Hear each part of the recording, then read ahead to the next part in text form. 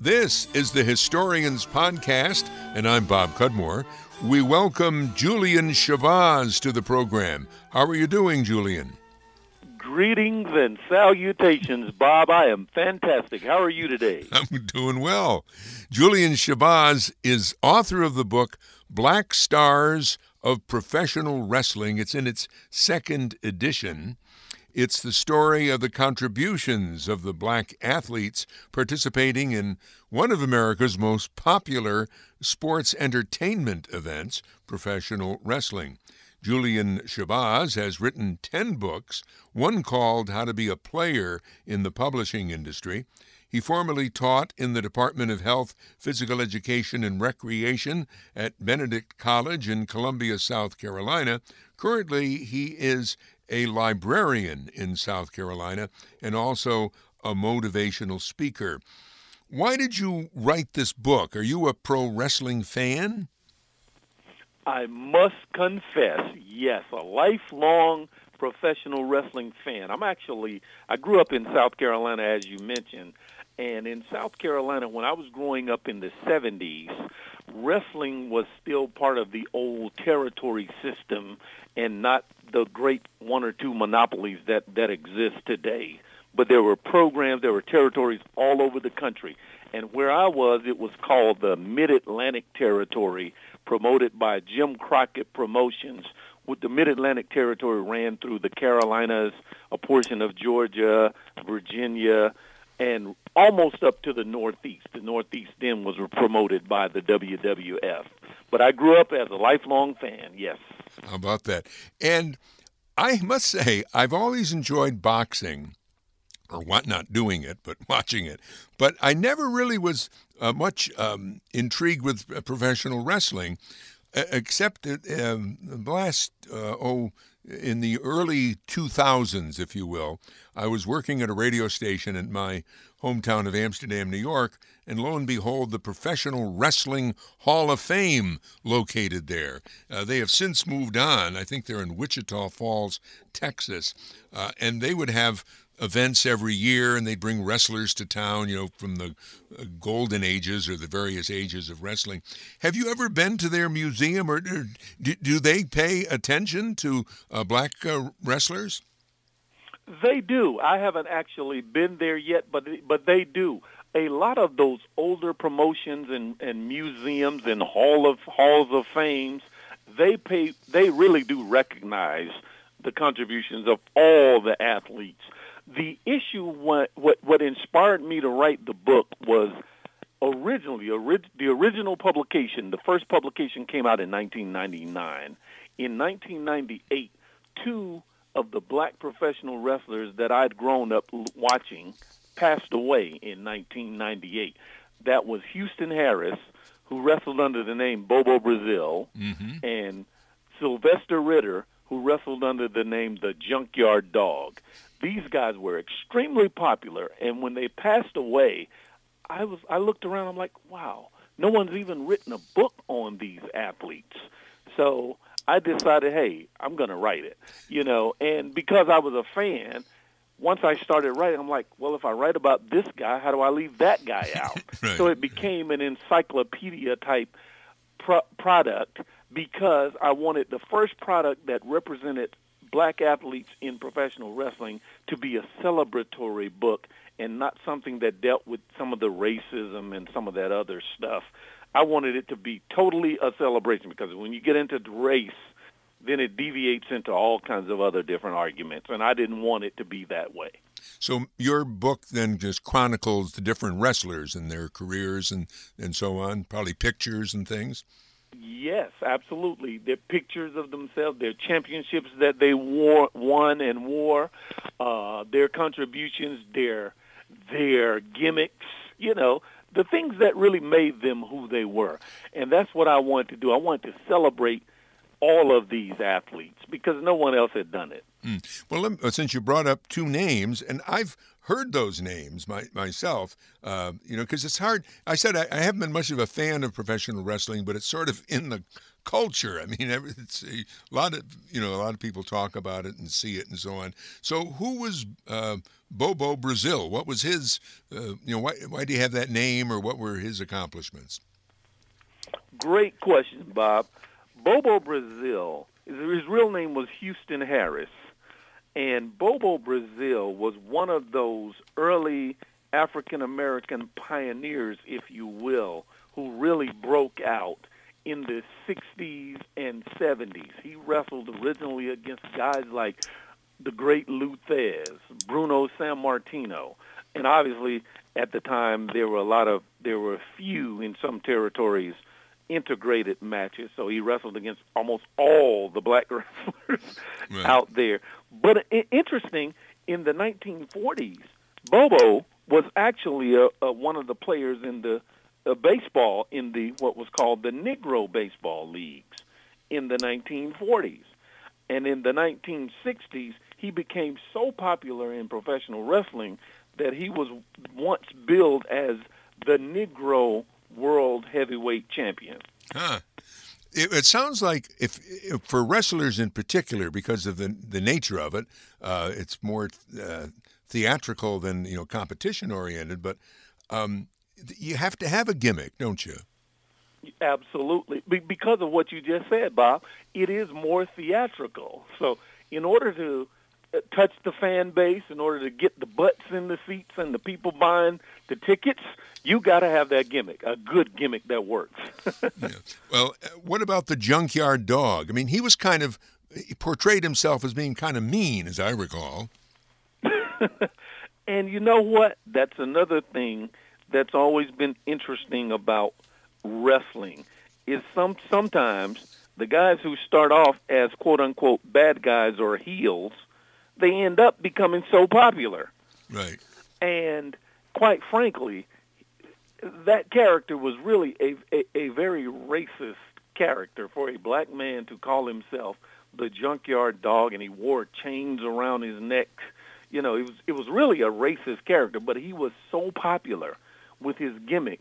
He was actually, one time they did a survey. He was from New Orleans, and they did a survey in the state of Louisiana, and the Junkyard Dog back in the 70s was ranked the most popular athlete in the state of Louisiana, just above the New Orleans Saints. Oh, really? So he, as a professional wrestler, was more popular than the NFL team there in the state. Well, staying with these two gentlemen, I mean, I hope you're able to tell me that, after wrestling and they, had a comfortable retirement and passed away. I mean, did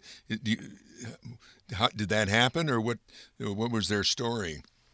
I think so, yes, with Bobo Brazil. Yes, he did. He did live to be about 74, I think 74 years old. He was inducted in 1994 into the World Wrestling Entertainment, WWE Hall of Fame. And he lived out his life after being so popular in professional wrestling, after actually being a player in the Negro Leagues, baseball leagues. He lived out, and got to be an old age and enjoyed his life. Unfortunately, or tragically, the Junkyard Dog was visiting his daughter's, I think it was her college graduation, and he had a car wreck and died tragically in 1998. He was going to see his daughter's graduation. Tragically, he was killed in a car accident. And like so many other professional wrestlers have died at very young ages, regrettably. And like I said, in 98, those two men passing away were guys that I had looked up to as a wrestling fan, particularly as a young black male. Those guys meant a lot to my childhood, and just that tragic accident. And you know what, Bob? And no one remembers this now, but at the time, ESPN Network, when they announced the Junkyard Dog's tragic passing, they kind of made a slight joke about professional wrestling itself, and it was just not proper to make a joke about wrestling when this man, announcing this man's tragic passing. Yeah. Now, you also, again, the book that Julian Shabazz has written is called Black Stars of Professional Wrestling. It's in its second edition. I watched several interviews that you did with other folks, and on one of them you talked about that your research has led you to what may have been the first black wrestler in America, a man named Black Sam in the late 1800s. Yes. Oh, wow. Thank you, Bob. Black Sam. that story was interesting, and I was in doing the research. I reached out to a lot of what would really be called professional wrestling historians. These were guys who had worked for old wrestling magazines and as photographers and writers. So a lot of them helped me with this information. And the first guy I discovered, his name was Vero Small, the real name, V-I-R-O, Vero Small. He was originally from South Carolina. Mm-hmm. And, in traveling, he went up to Vermont.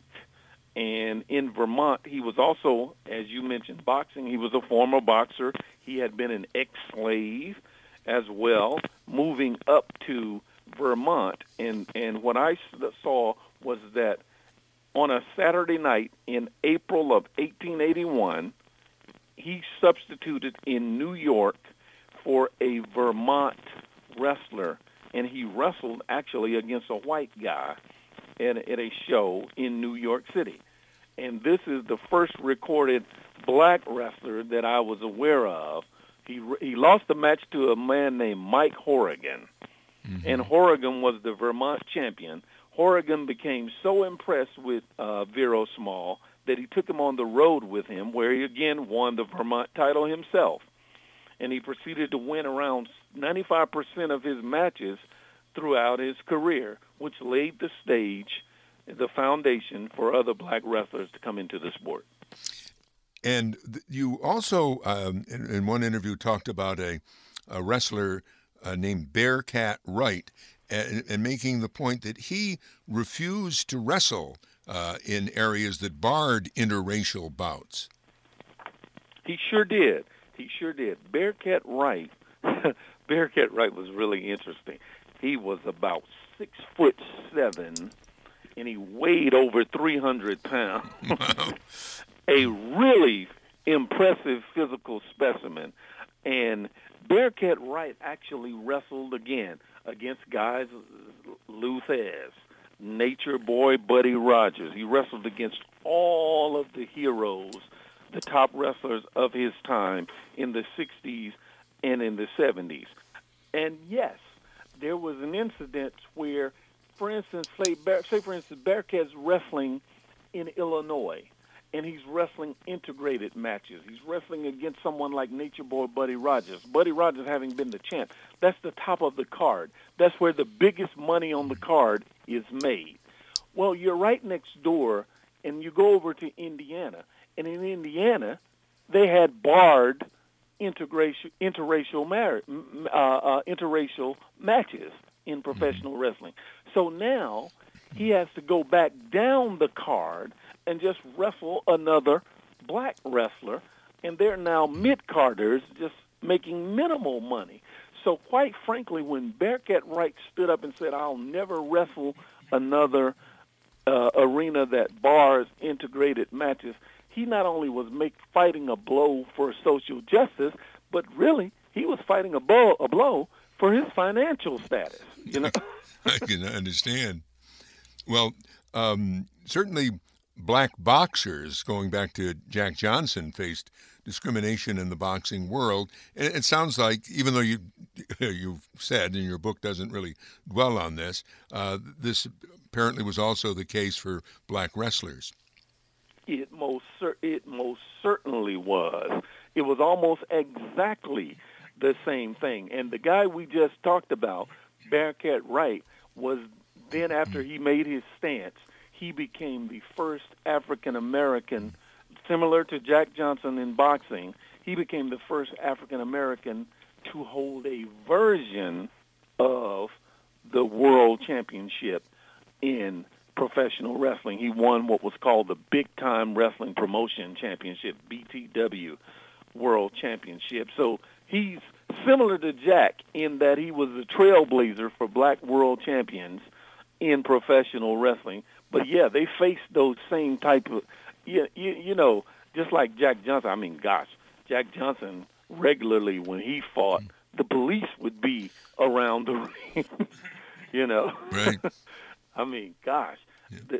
And the police sometimes were there to protect the fans. They were there to protect Jack. You know, it was, oh, my God, it was something. I've seen some of those old films of Jack Johnson in the ring, and the police are regularly in the ring with Jack Johnson. Right. Interesting. The current president, Donald Trump, just recently issued a pardon for Jack Johnson, posthumous pardon for Jack Johnson. Yes. We're talking with Julian Shabazz about his book, Black Stars of Professional Wrestling, 2nd edition. We'll be back with him in just a moment. This is Bob Cudmore. I want to put in a word for our GoFundMe campaign, which keeps the Historians podcast financially afloat. You can make a donation online. Go to GoFundMe.com/Historians2018. If you'd rather not donate online using your credit card, you could send us a check. Make it out to me, Bob Cudmore, and send to Bob Cudmore at 125 Horstman Drive, Scotia, New York, 12302. And thank you very much. Julian Shabazz is with us. We're talking about Black Stars of Professional Wrestling, 2nd edition. I do have other wrestlers I want to bring up with you, but we're starting to run, not short of time, but we're past the halfway point of the program. And I did want to make this point because I saw you on an interview with some of today's African-American wrestlers, and we've been talking exclusively about the male wrestlers, but there are female African-American wrestlers as well. Yes, absolutely. Well, let me ask. One of the very first, we were talking about champions a moment ago, the first black female to win a recognized world championship was a wrestler named Jacqueline Moore, and she wrestled relatively recently. She just relatively recently retired, but she was very prominent in the 90s and the 2000s with the WCW promotion as well as the WWE promotion, and she won the WWE championship on September the 15th, 1998. Not only was she the first female African-American to win a world championship, she actually was the first African-American to win a recognized world championship in the WWE. She actually won that title before Dwayne Johnson, The Rock, actually became the WWE champion as an African-American. Later, Booker T. Huffman, an African-American champion in the WWE as well. Are they still wrestling or no? Well, Jacqueline has retired, but there are still a lot of female African-American females out there now. Alicia Fox is a current wrestler now. Ember Moon is a current female African-American, and they're both with the WWE promotion right now. And what about the current crop of male African-American wrestlers? Yeah, oh, my goodness. Dwayne Johnson, The Rock, is head and shoulders above all of the current male African-American wrestlers out there. This guy literally, along the lines of Hulk Hogan, Ric Flair, Lou Thesz, he transcended the business when he really ascended in the 90s to become the world champion. Not only that, then he went into Hollywood and became a major action movie star in Hollywood, which he still is right now. So he still does some wrestling now, obviously it's part-time, because he's a major Hollywood movie star. And that's not the first time that has happened, because, again, let's go back and look at history.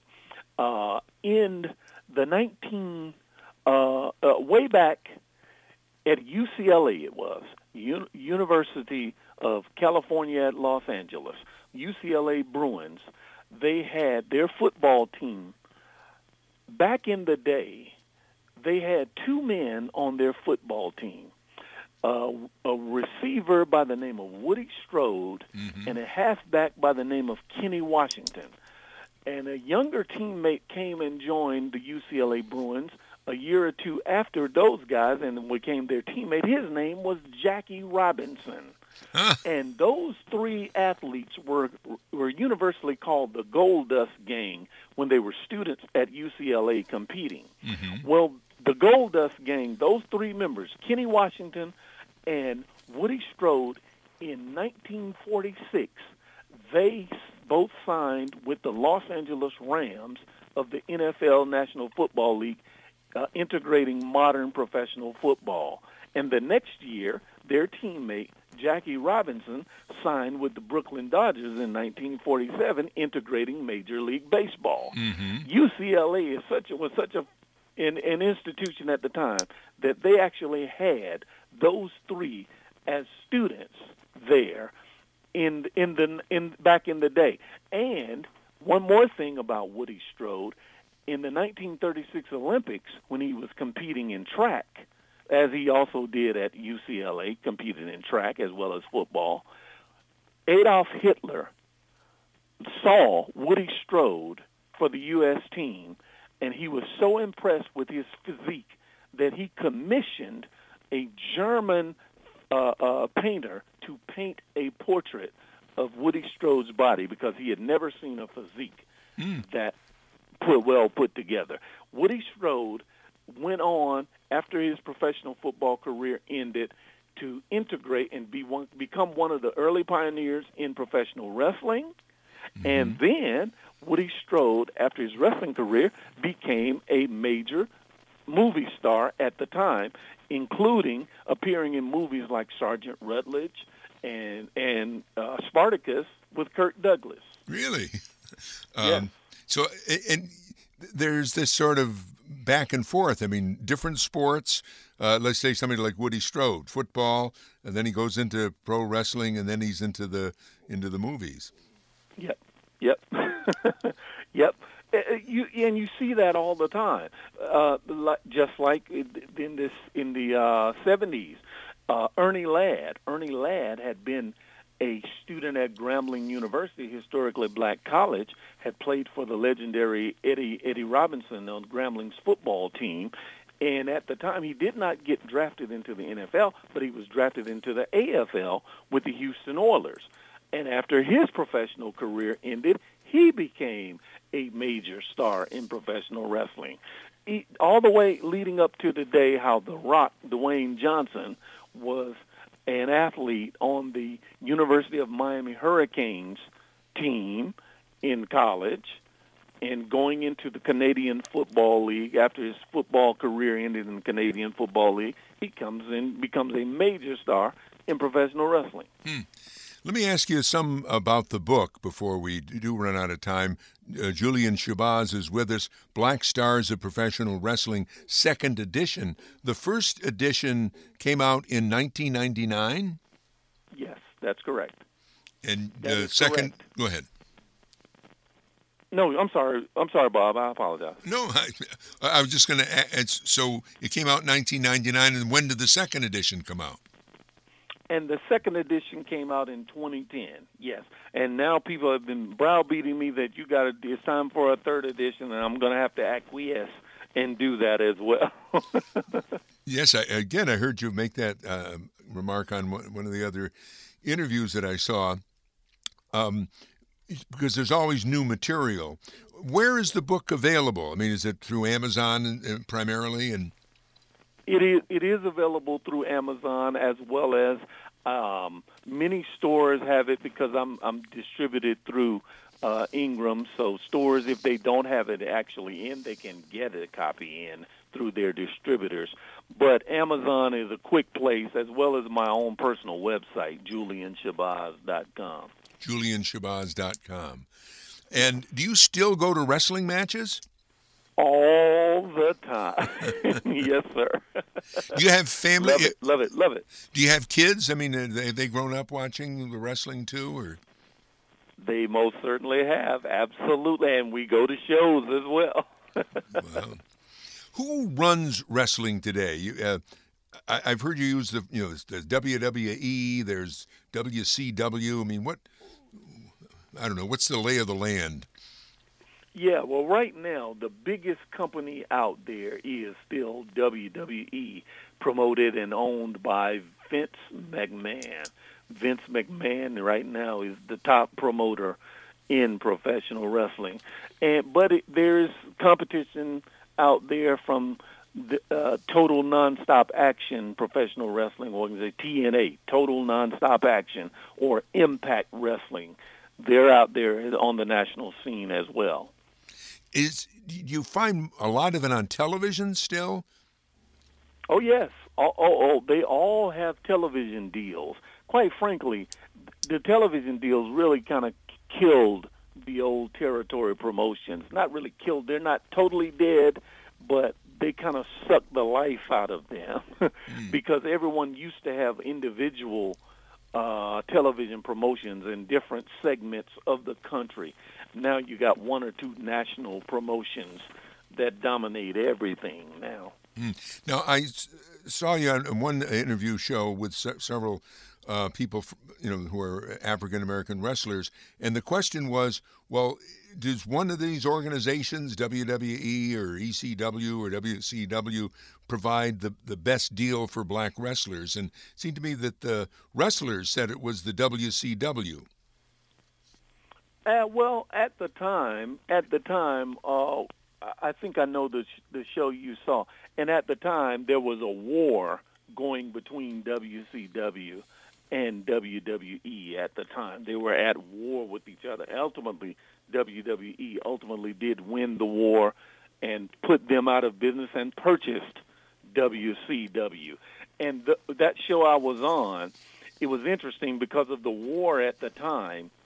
WWE and WCW would not allow performers from their brands to be on a show with the other brand.